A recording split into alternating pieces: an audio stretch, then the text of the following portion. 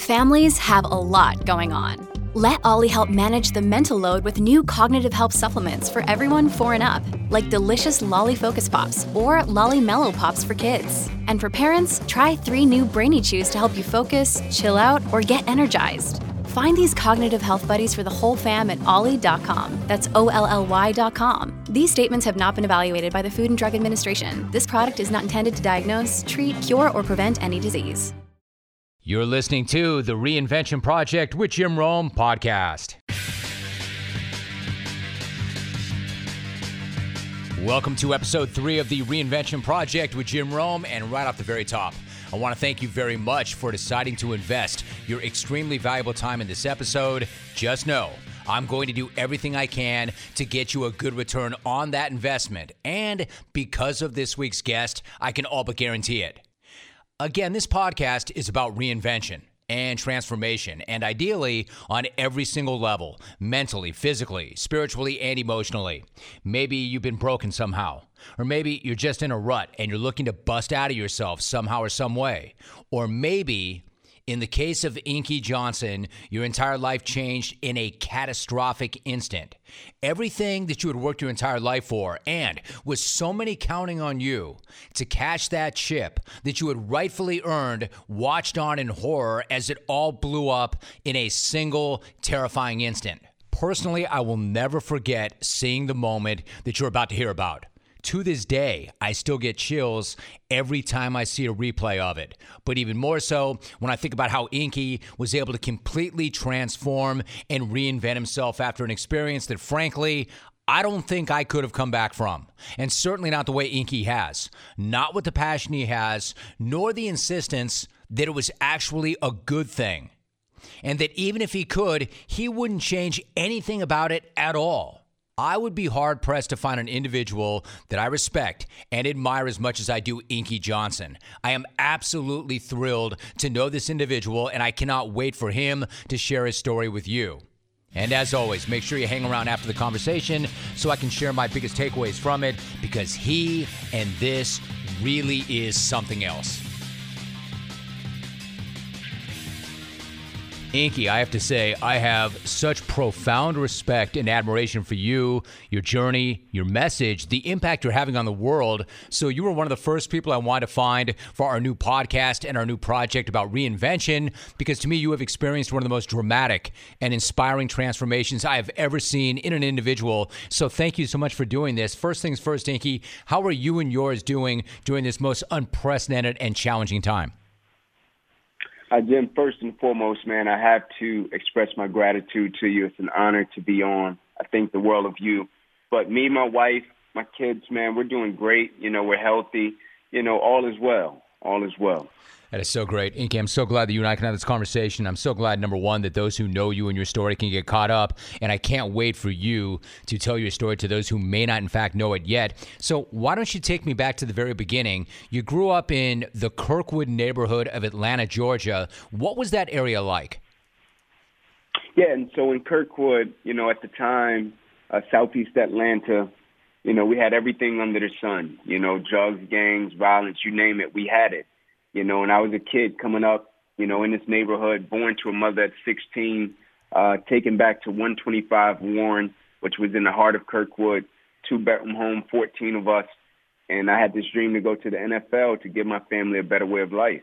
I was going to ask you about that, Inky, 125 Warren. So you started to touch on this, but again, just so people understand, how many people resided in that house? What was it like to grow up in that house on 125 Warren?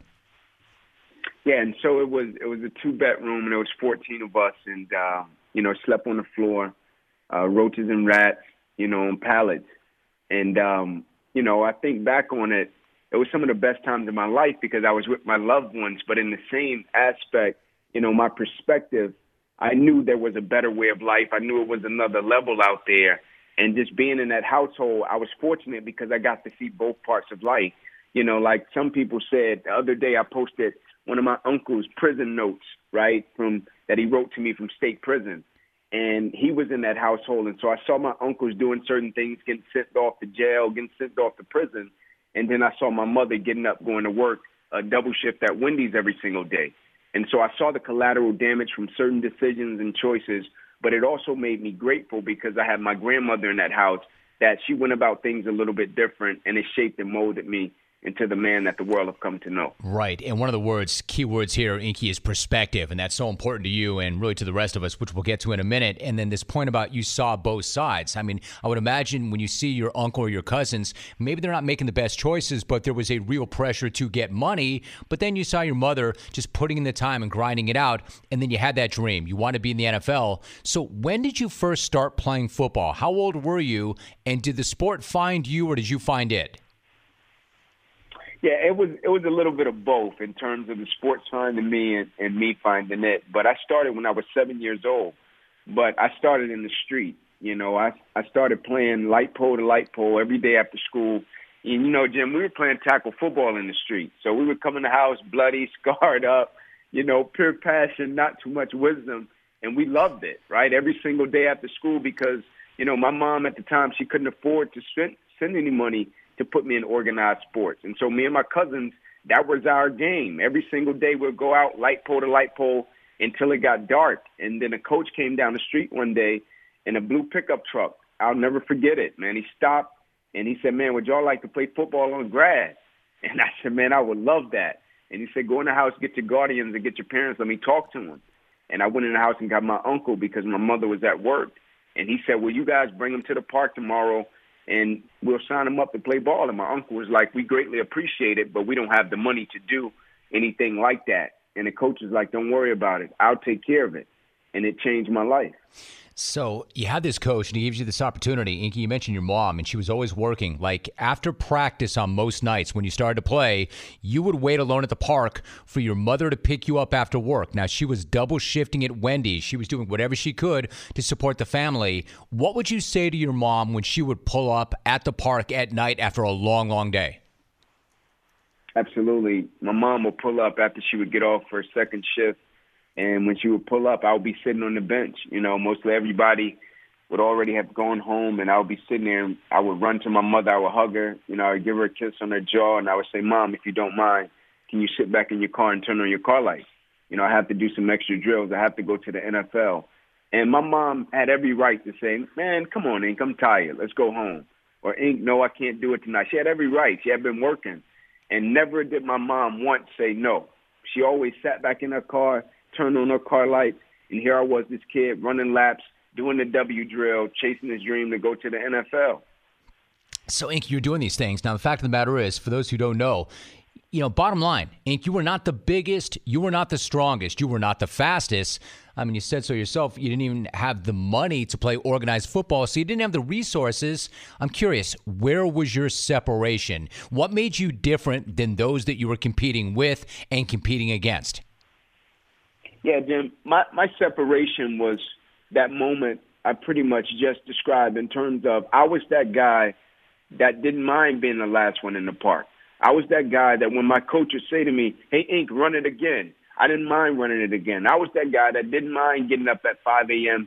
and running 100 110s. I was that guy that would go out and run the block at campus. I was that guy that would get up on Saturday mornings, run 2 miles to the fire station, 2 miles back home because I felt as if because I wasn't the biggest, the fastest, the strongest, didn't have as many resources, I felt as if my work ethic was something that I didn't mind doing and I took pride in it. And I felt as if that was the thing that created a certain level of confidence, created a certain level of mentality, and created a certain level of passion in the way I went about my business. Right, and that brings us back, Inky, to this notion of perspective, right? You take all these things, and then you have perspective. You say something that to me is fascinating. Quote, perspective drives performance. Perspective drives performance. So what did that mean to you as it related to the sport of football? It seems to me, and what I'm hearing from you, you certainly had a love for the game, but you were playing for something even greater than that, right? Is that the perspective you're talking about? Absolutely, 100%. Right? And when I say perspective drives performance, I always follow it up with how we view what we do will always affect how we do what we do. And so having the right perspective about what we're doing and why we're doing it every single day, it can affect our work ethic, our discipline, our dedication, and our concrete commitment. Right? Not the cheap stuff, not the stuff that, yeah, I'll show up and I'll count the hours and not make the hours count. But the commitment that says, can I stay true to what I said I would do long after the mood that I've set it in has left, and sticking to that. And so my perspective was key and something that was very important to me, because I firmly believe in any area, in any aspect of life, in anything we do, people don't burn out because of what they do. People burn out because life makes them forget why they do it. And so when I say perspective drives performance, how we view what we do will always affect how we do what we do, always keeping at the front of my mind that perspective and why I'm doing it every single day and what it can lead to. Count it. This is the day that picking winning stocks gets super, super easy. I am on Carnivore Trading, a radically different stock targeting website that is disrupting Wall Street big time. In fact, I've been on this all day, every day, except when I host the show.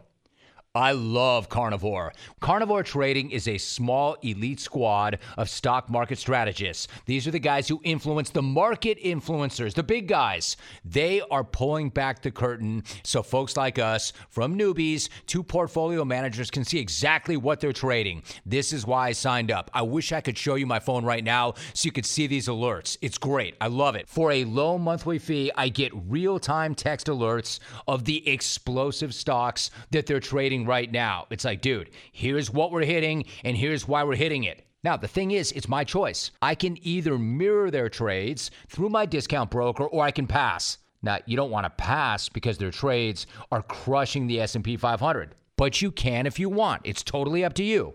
Trading Carnivore's trades is like earning your PhD in the stock market. And you'll love this. They guarantee you'll earn 5 times your monthly subscription or double your money back. 5x, 5 times your monthly fee just by doing what they do. I've got you 2 free weeks to see for yourself. Visit scoreourtrades.com and enter the code JIM. That's scoreourtrades.com. Enter the code JIM. See website for guaranteed terms and conditions. Past performance not a guarantee of future earnings. Inky, you once had a conversation when you were coming up with a police officer that I know you have never forgotten. What did he tell you? Yeah, he asked me, he said, "What's your plan, little man?" And I said, "My plan is to go to the NFL, right? But I'm going to go to college. I'm going to go D1 to college." And I'll never forget, at the time I was in high school, and he said to me, "You'll probably go to cell block D1." And I was like, man, maybe this guy's making a mistake because I've never met him a day in my life.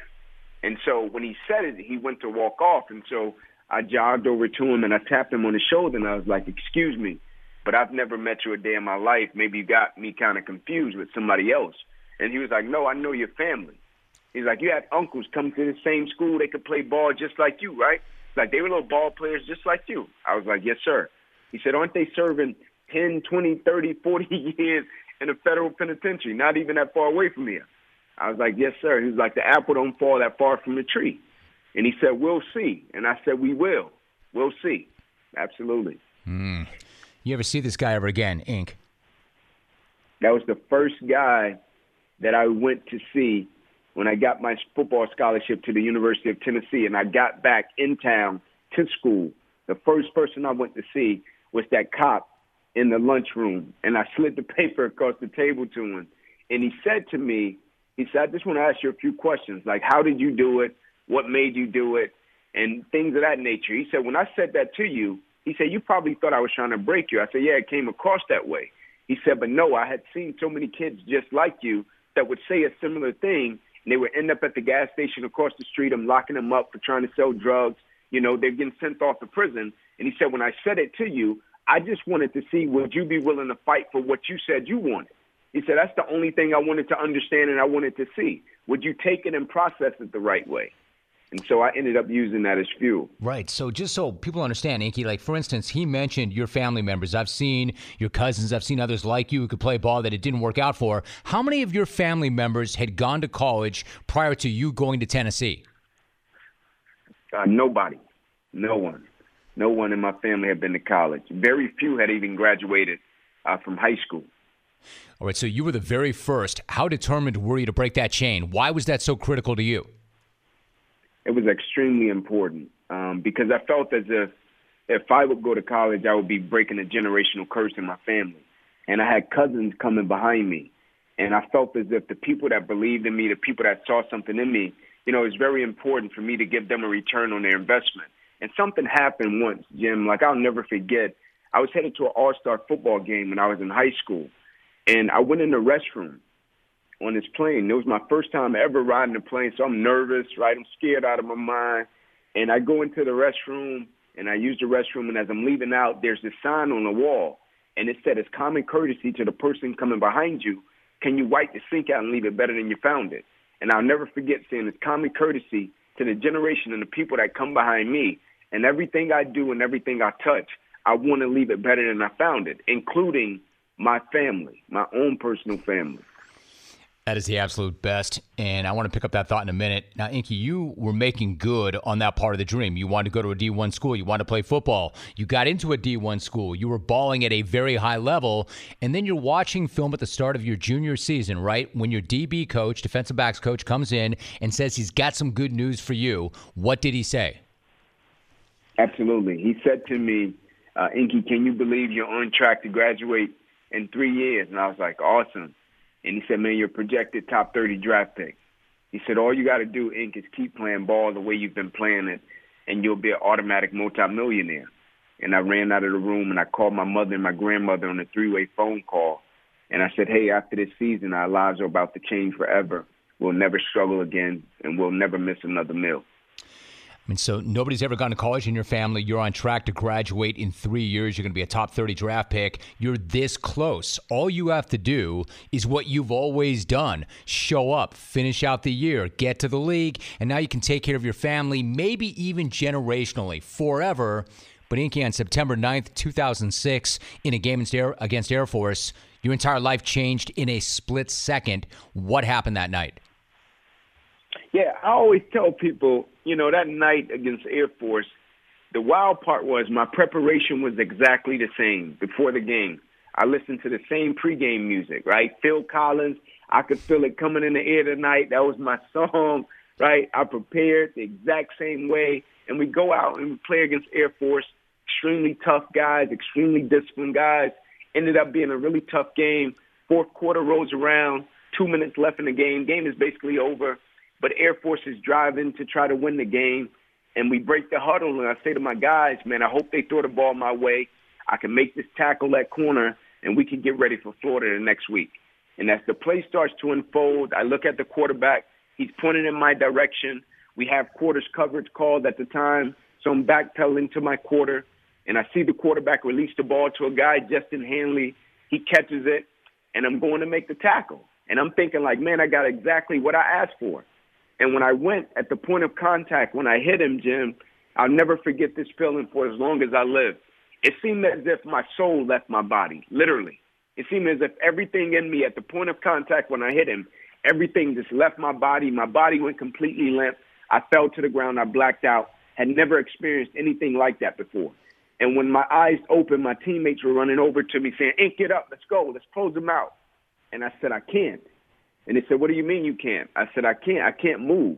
There's a shock going from the crown of my head to the bottom of my feet. I can't feel anything. And a few hours later, I found myself in the emergency room, and I was fighting for my life. Inky, I've seen the video countless times. It is chilling. It is chilling every single time I see it. And then when you think about this, you worked your entire life to put yourself in a position to take care of your family forever. And then when you come to, like you said, you had never blacked out before, you come to and they're wheeling you off the field on a spine board. Emotionally, what were you thinking in that moment, given everything that was at stake? In the moment when it first happened, I just thought it was just a regular football injury. I thought maybe, man, I've broken my arm. You know, maybe I just got a bad stinger that's lingering because my arm was on fire, right? I could feel that, like it was on fire in terms of the pain, but I couldn't really feel it. I didn't have much control over it. So I'm thinking, man, maybe I've torn something up pretty bad, but I'm not thinking that, you know, it's anything serious because they're going about it like, oh, Ink, it's a football injury, things happen. You'll be fine. And so everybody is going about it as if it's business as usual. And so I didn't think much of it. I just thought it was just a process and protocol, but nothing too serious or too deep. Okay, but everything was not fine. That was not just a football injury. How close, Inky, did you come to losing your life that night? Very close. You know, I'll never forget, you know, they were going through the different testing, and when they got me there, in the ER. They ran some tests, and they brought me back into a separate room, and they let my mother come back because she was kind of, freaking out. She wanted to see me, and they let her come back. And once she saw me, she was calm, and she started cracking jokes. It's like, Ink, you'll be fine. It's football. And she kissed me on my forehead, and she went to exit the room. And I'll never forget, as soon as she exits the room, I flip my head to the left. And when I flip my head to the left, I see the head doctor, and he's doing like a little jog, right? But it's at a pretty good pace. And he's screaming, right? And he's saying, guys, get in here. We got to rush this kid back to emergency surgery. He's about to die. And when he said that, I'm thinking like, man, maybe he's just trying to make the situation more intense because everything has been cool up until this point. And so when he gets right up on me, I say to him, man, you're talking about like die, like away from here, die? And he was like, yeah. I was like, what happened? And he said, when we ran the test, we noticed you have ruptured your subclavian artery in your chest and you're bleeding internally. And he said, we have to rush you back and take the main vein out of your left leg and plug it into your chest in order to save your life. And he said, I guarantee you, you won't be here in the morning. You won't be alive in the morning. So you wake up the next morning. They do the surgery. You wake up the next morning. The doctor says, we have good news and we have bad news. What did he tell you? Absolutely. He said, the good news is we saved your life. The bad news is, you got brachial plexus injury. Your football career is probably over. And I'm like, what is brachial plexus? He said, we went in to repair the artery. We noticed you had torn the nerves from your spine that controls your shoulder, your arm, your hand, and your fingers on your right side, and they can't be replugged. So, Inky, what did that mean exactly? What it meant to me was my life would probably never be the same again, and my football career was ending on that day, and my right arm and hand would possibly be paralyzed for the rest of my life. Now, it's an unbelievable thing to have to process, but in that moment, the fact of the matter is when that doctor said to you, Ink, you're not going to play ever again. You cannot play football again. What was your immediate reaction? What did you say to him? I didn't believe it, to be honest, right? Because I'm thinking, like, it can't be. I'm like, no disrespect, Doc, but, like, you weren't in the park with me and my mother, right, when I was a kid, and she had just gotten off her double shift, and she was sitting in the park with the car light. Like, no disrespect, Doc, but you wasn't with me on those Saturday mornings when I would get up and run 2 miles to a fire station, 2 miles back home. Like, no disrespect, but this can't end right now, right? Like, it's too much riding on us. I got to help my family. I wasn't mad at the doctor. I just didn't believe it. And I was trying to make the doctors understand, like, no, like, this can't be. I put in too much work. Like, it's too much riding on this, right? I come from a 2-bedroom home, 14 people. Like, it can't end this way, this quick. And so I couldn't believe it. It was surreal to me. So that said, what in the world do you do with something like that, Inky? For instance, it couldn't happen to you. You were doing all the right things. You were making all the right decisions. You were making all the right choices, yet it did happen. Were there moments of why me? Why me? God, why me? Absolutely. And like I always used to say to people, like I never cheated, right? Like I couldn't believe it. Like my conscience wouldn't let me cheat up until that point because I felt as if the bigger, the faster, stronger, like I wasn't that guy. And so I felt as if my work ethic, I prided myself on it. And so I'm saying to him, like, I never cheated, right? Like this can't be. And so I always tell people in the moment I was extremely disappointed. I couldn't understand it, right? I couldn't fathom it. But the thing I knew I had to do was I had to survive it. Right? And I always share with people when we encounter heavy opposition, heavy adversity, heavy challenges, it's human nature to want to understand it. It's human nature to want to say, hey, God, what's up with this? Like, why am I going through this? Like, God, you can't let it go down like this. I put in too much work. And I tell people all the time, let's shift that energy to survive in the moment, survive in the opposition, survive in the challenge. Because some things are so tough that you're not going to understand. I couldn't understand what happened to me. I couldn't understand how quick it happened. The amount of work I put into it, I couldn't understand it. But the thing I knew I could do was survive it. And once I got over the hill and I had survived it, now I can look back, now I can extract the lessons, the principles, and I can try my best to understand it so I can get in a place to where I can have the perspective to try to use it to help some people. Okay, exactly right, Inky. So this is why I wanted to spend as much time as we did talking about how you came up and what your purpose was and what your mission was and what happened to you. And now we get to the real meat of this thing, and not to say that everything that happened up until now wasn't unbelievable, because it was, but you are a firm believer that things do not happen to you, they happen for you. What does that mean? Absolutely. That there's an opportunity, there's a seed of good in everything that we face and everything we go through. And I feel as if, as people, it's natural, but we waste a lot of experiences. When things don't come to us in the form of which we expect, when things don't unfold the way we want them to, when things don't go the way we want them to, right? Like a pessimist sees the difficulty in every opportunity. An optimist sees the opportunity in every level of difficulty. And so when I say things don't happen to you, they happen for you, that's an optimist seeing the opportunity in every level of difficulty and figuring out a way to extract it, to use it, to add value to every environment we go into and every person's life that we come in contact with. See, now the thing is, it's one thing to make the best of a situation, but then nobody that I know of personally have ever gone through a situation or had a circumstance quite like that. But still, Inky, you believe that none of us are defined by circumstances or situations. If those things do not define us, then what does? Our character, our integrity, the things that make us who we are. I always say to people, like, the thing that we all have in common, regardless of where we come from, regardless of our religious beliefs, regardless of our skin color, regardless of what we believe in politics, like regardless of what sports we play, like the thing that we all have in common as people, we all will hit adversity, we all will hit opposition, we all will go through challenges. But as cliche as it sounds when it says it's never about what happens to us, it's about how we respond to it, that's raw truth, right? The quote by Dr. King, I love it, it's my favorite quote. You judge the character and caliber of a person not by where they stand in times of comfort and convenience. You judge the character and caliber of a person by where they stand in times of challenge and controversy. And that's the thing that I think defines us as people, when we reveal our character and who we are in those moments. It's an amazing quote. You mentioned your grandmother. Inky, I know that when you were young, she would talk to you a lot about adversity. In fact, what was her message to you about adversity? What did she say about adversity? She would always say to me, Inky, either a person is in the midst of adversity, just came out of adversity, or they're about to head into some adversity. And so you better be prepared either way.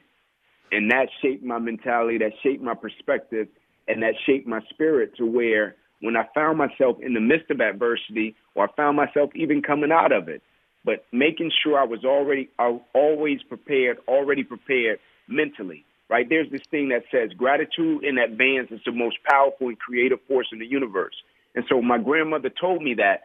It put me in a space and a place to where now gratitude was so important that when I found myself in the midst of adversity, I'm grateful for it. When I found myself coming out of adversity, I'm grateful for it. When I found myself in a situation to where I knew, oh man, this is going to pose a level of adversity, I'm grateful for it. Inky, how can you be grateful for something which caused paralysis and loss of use of your arm and your hand forever, and which took away your dream? How did you dig deep within to find gratitude for that? I would say once I got to a space and a place, immediately I wasn't. Just to be honest, like the next day I wasn't like, man, I'm grateful for a paralyzed right arm and hand, just for the people listening so they won't think, man, Ink, you got to a place pretty quick. No, it was a process.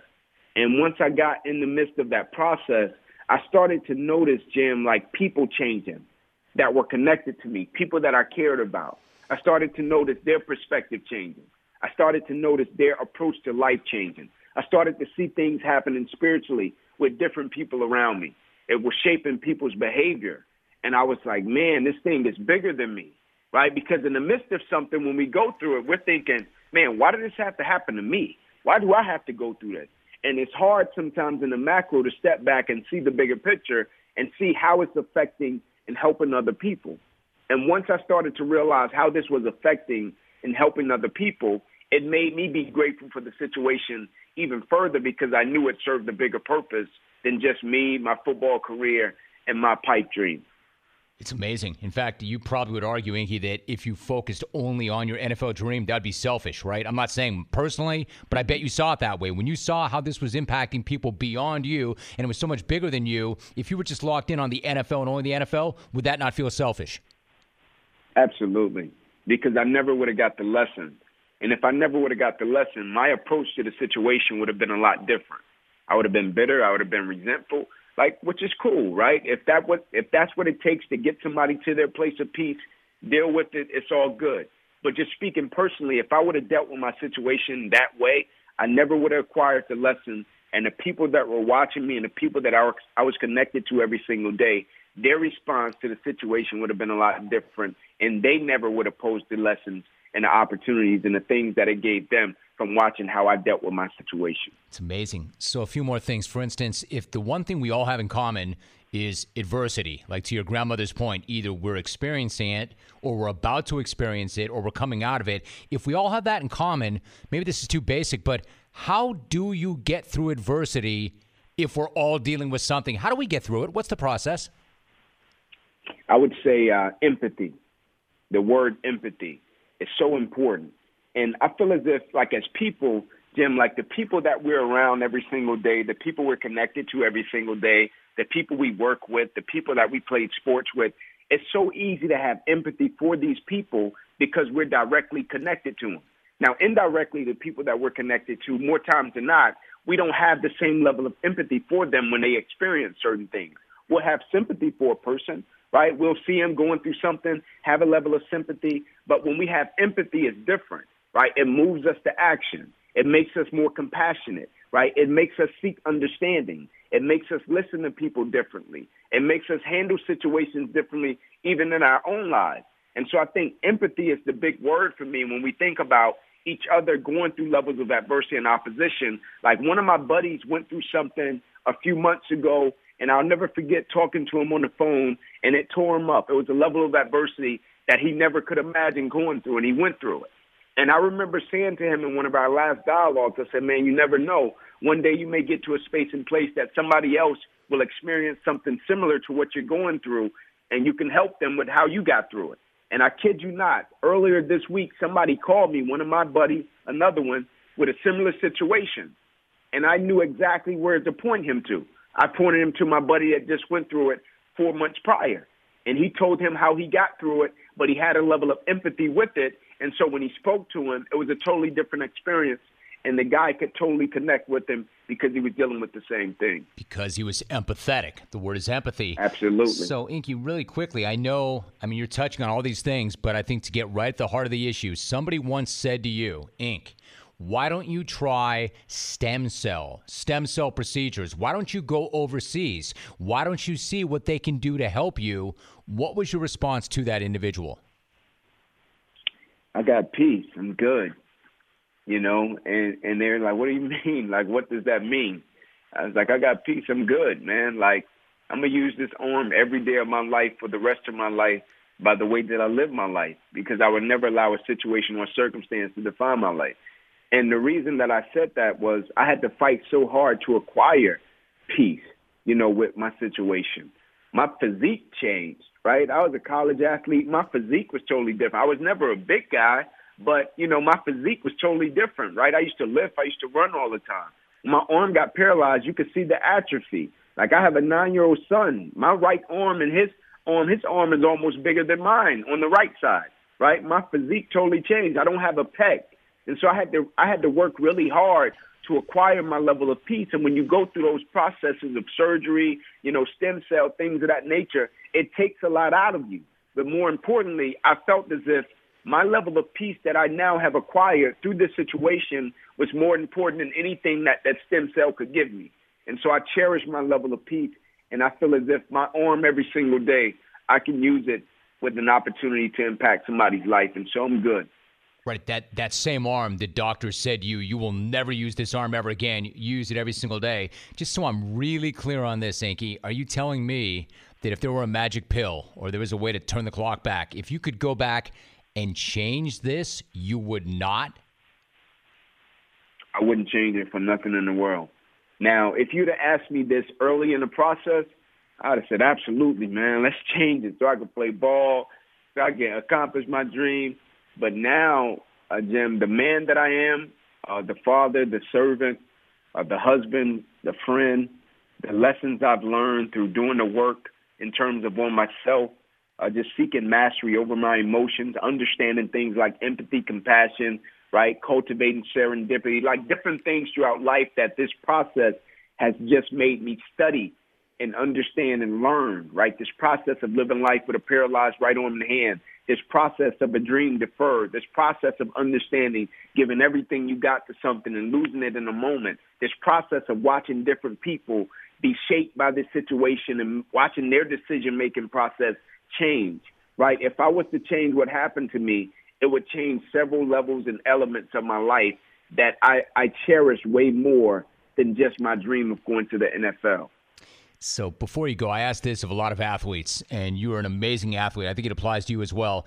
But, like, once the athletic career is over, when these guys have spent their entire times locked in and focused and determined and driven, and they've got that grind, they've got that grit, and then all of a sudden the cheering stops, they walk off, what do you do with all those things that made you who you were? And I'm not even talking about just your identity, Inky. For instance, like when you were coming up, you had that dream, and the words, things like competition, work ethic, dedication, commitment, they meant a very different thing to you than other people because of your perspective. When that dream ended, the NFL dream ended, what about those things? Do you still have those things and that same level of intensity to those things today? Absolutely, but I think figuring out how to channel them is extremely important. Figuring out when to pull back, when to move forward, when to slow down and speed up. I think these things are very important. Understanding the art of carryover.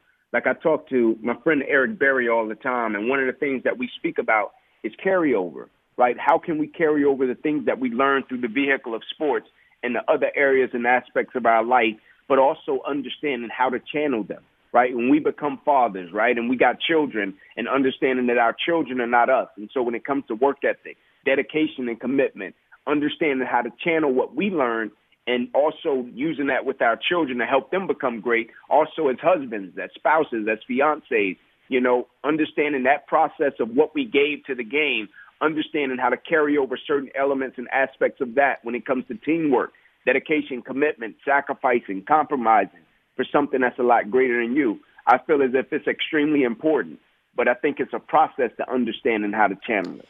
I love Eric Berry, and I love the way he admires you, looks up to you, and the way he speaks of you. Two last things. You use the word great, Inky. For instance, how would you personally define greatness? What is the true measure of greatness?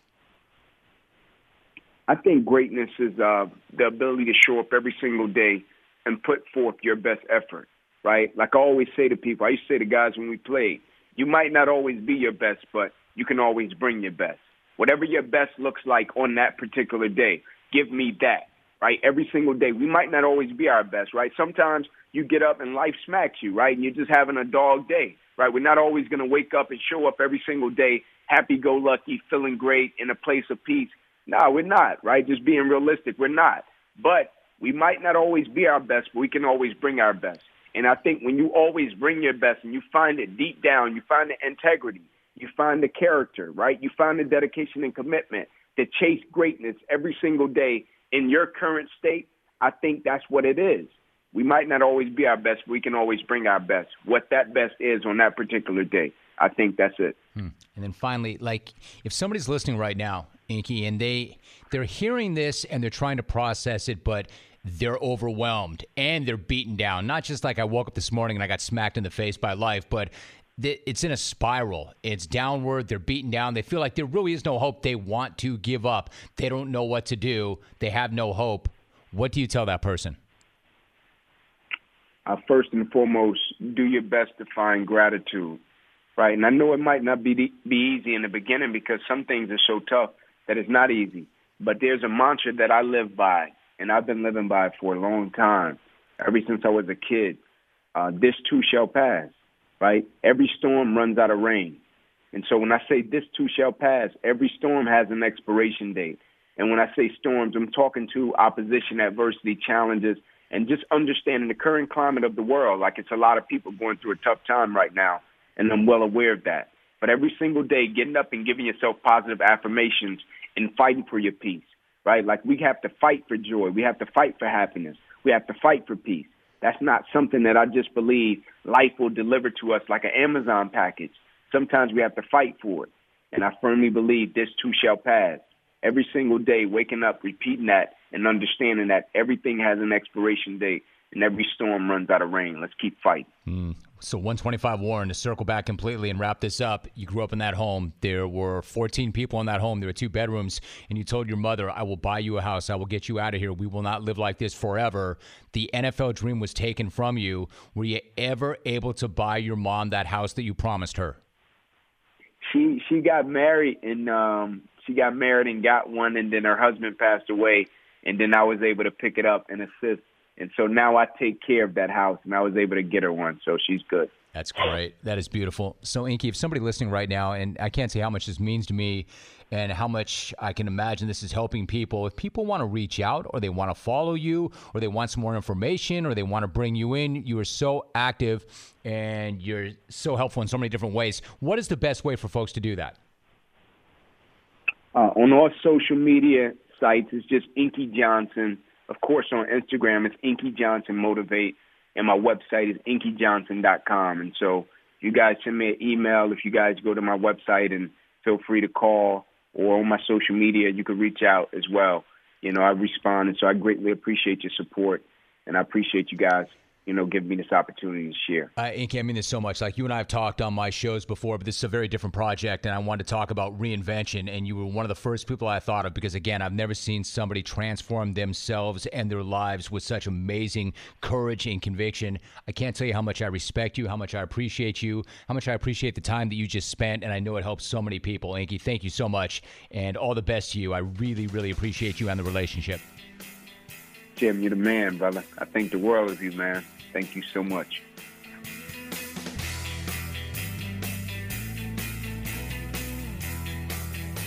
The tournament is finally here. The brackets have been set. The teams are ready to hit the court, and DraftKings, the leader in one-day fantasy, is celebrating with their largest free college basketball survivor pool ever. How large? $1 million in total prizes up for grabs. And if that's not enough, check this out. When you enter the free DraftKings $1 million survivor pool, you could get a shot at winning $10,000 for every upset through the first 2 rounds of the tournament. It's so easy to play. It's a blast. You pick one team per day. If they win, you survive and advance to the next round. Last person standing is the winner. Remember, you can only pick a team once for the entire tourney, so choose wisely. DraftKings is a safe and secure app. You can deposit and withdraw your funds at your convenience. Get in on all this week's action. Download the DraftKings app right now. Enter the code ROME during sign up and enter the free $1 million survivor pool. Again, code name ROME to enter into DraftKings free $1 million survivor pool. Eligibility restrictions and terms and conditions apply. See DraftKings.com for details.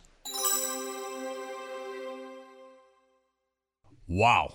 I mean, absolutely amazing. And again, I have immense and profound respect for Inky and everything he represents, and I'm so appreciative of the time he committed for that conversation. As I said last week after I spoke with Ed Milet, literally everything Inky just said resonated with me, but I want to hit on just a few key things that are going to stay with me going forward. Things I want to make sure that I'm going to implement in my life going forward. One of the most powerful statements that Inky makes in this conversation is, quote, I will never allow a situation or a circumstance to define my life, end quote. For instance, how many of us are in fact allowing just that to happen?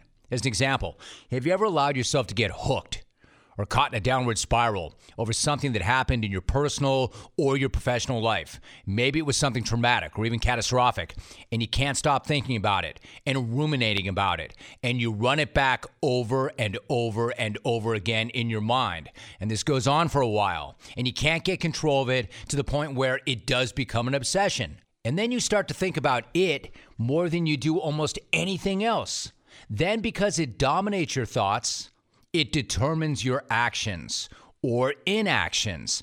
And then this thing, whatever it is, does then come to define your life because you allowed it to. Inky is saying, don't. Quote, I will never allow a situation or circumstance to define my life. End of quote. This is an individual who lost the use of his arm and his hand and had his dream ripped from him. And that individual is saying, I will never allow a situation or a circumstance to define my life. In other words, it's a personal mandate. Pure and simple. He's just not going to let it happen, ever. And I'm sure Inky would say that each and every one of us have it in us to do the same thing. Go ahead, carve that into stone, because I personally am never going to forget that. Never allow any situation or circumstance to define your life. I also absolutely love his definition of greatness. Quote, the ability to bring your best even when you're not at your best. That to me is tremendous. I mean, especially when you're not at your best. I love that he would tell his teammates and the people he cares about most, I know you're not at your best right now, but just give me the best that you have right now. And not just once, by the way, and not for a week either, or a month, but over and over and over again until it becomes second nature, until you no longer even have to think about it, until it's a way of life, until it's embedded. Until you just know I'm going to bring whatever it is I have in this moment to everything I do. I mean, there is absolute greatness in that, and integrity, and honesty, and separation. And personally, if I'm being very honest with you and with myself, I do some of that. Sometimes, sure. But honestly, not on all the days when I'm not at my best. I just don't. Sometimes I do want to take a knee. After hearing that, what a tremendous concept. After hearing that, I'm going to implement that. And no, you're not always going to be at your best. We know this, but you have to always bring your best in everything you do. That's non-negotiable. I love that. That's going to stay with me forever. The ability to bring your best even when you're not at your best.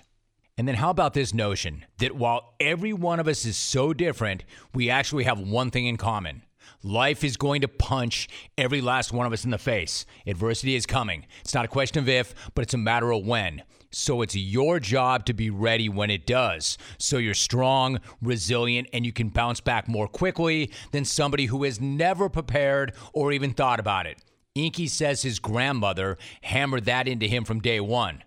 My guy, David Goggins, is absolutely amazing on this point. I've never seen a guy attack his training the way Goggins does his. But although he is a record holder and an ultra-marathoner, he will tell you he's not training for a race or any competition at all. He's training for life. He's preparing for the adversity that he knows is inevitable. He's grinding it out to cut those toughness grooves in his brain for when he gets that call in the middle of the night that something truly terrible has happened.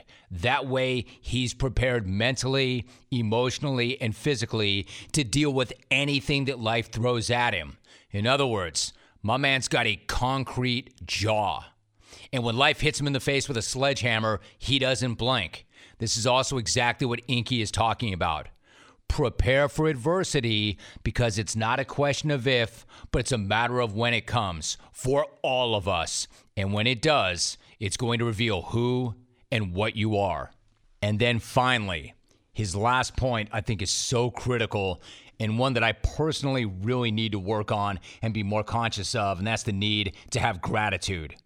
Always have gratitude, because no matter what you're going through, you can always find something to be grateful for, because there's always something. And to Inky's point, whatever it is you're going through, no matter how brutal it is, this too shall pass. It never seems like it when you're in the middle of it, but it always does. Always. The storm, whatever your storm is, always passes. At the same time, I love that Inky says that while that's important to understand, that doesn't mean you just passively wait or sit by. You still need to fight. You need to fight for everything. You need to fight for joy, for happiness, and yes, even for peace. I know that sounds kind of counterintuitive, right? Fight for peace, but Inky's exactly right. And while Inky will not use this language, I will. This shit really is not coming next day delivery on Amazon. You can't get happiness at a buy it now price on eBay. It's not for sale. And you do have to fight for it. So have gratitude, know that every storm eventually ends, and fight for happiness. for those around you, and for yourself. Personally, I have tremendous gratitude for all of you who have decided to take this journey with me and are taking the time to listen to this podcast. I appreciate all of you more than you will ever know. And remember, a brand new episode drops every Thursday as we talk reinvention, transformation, and peak performance. So please make sure you are subscribed. And if you could take a moment to review it and share it, that would be absolutely awesome. Have an incredible week, and I will see you all right back here again next time.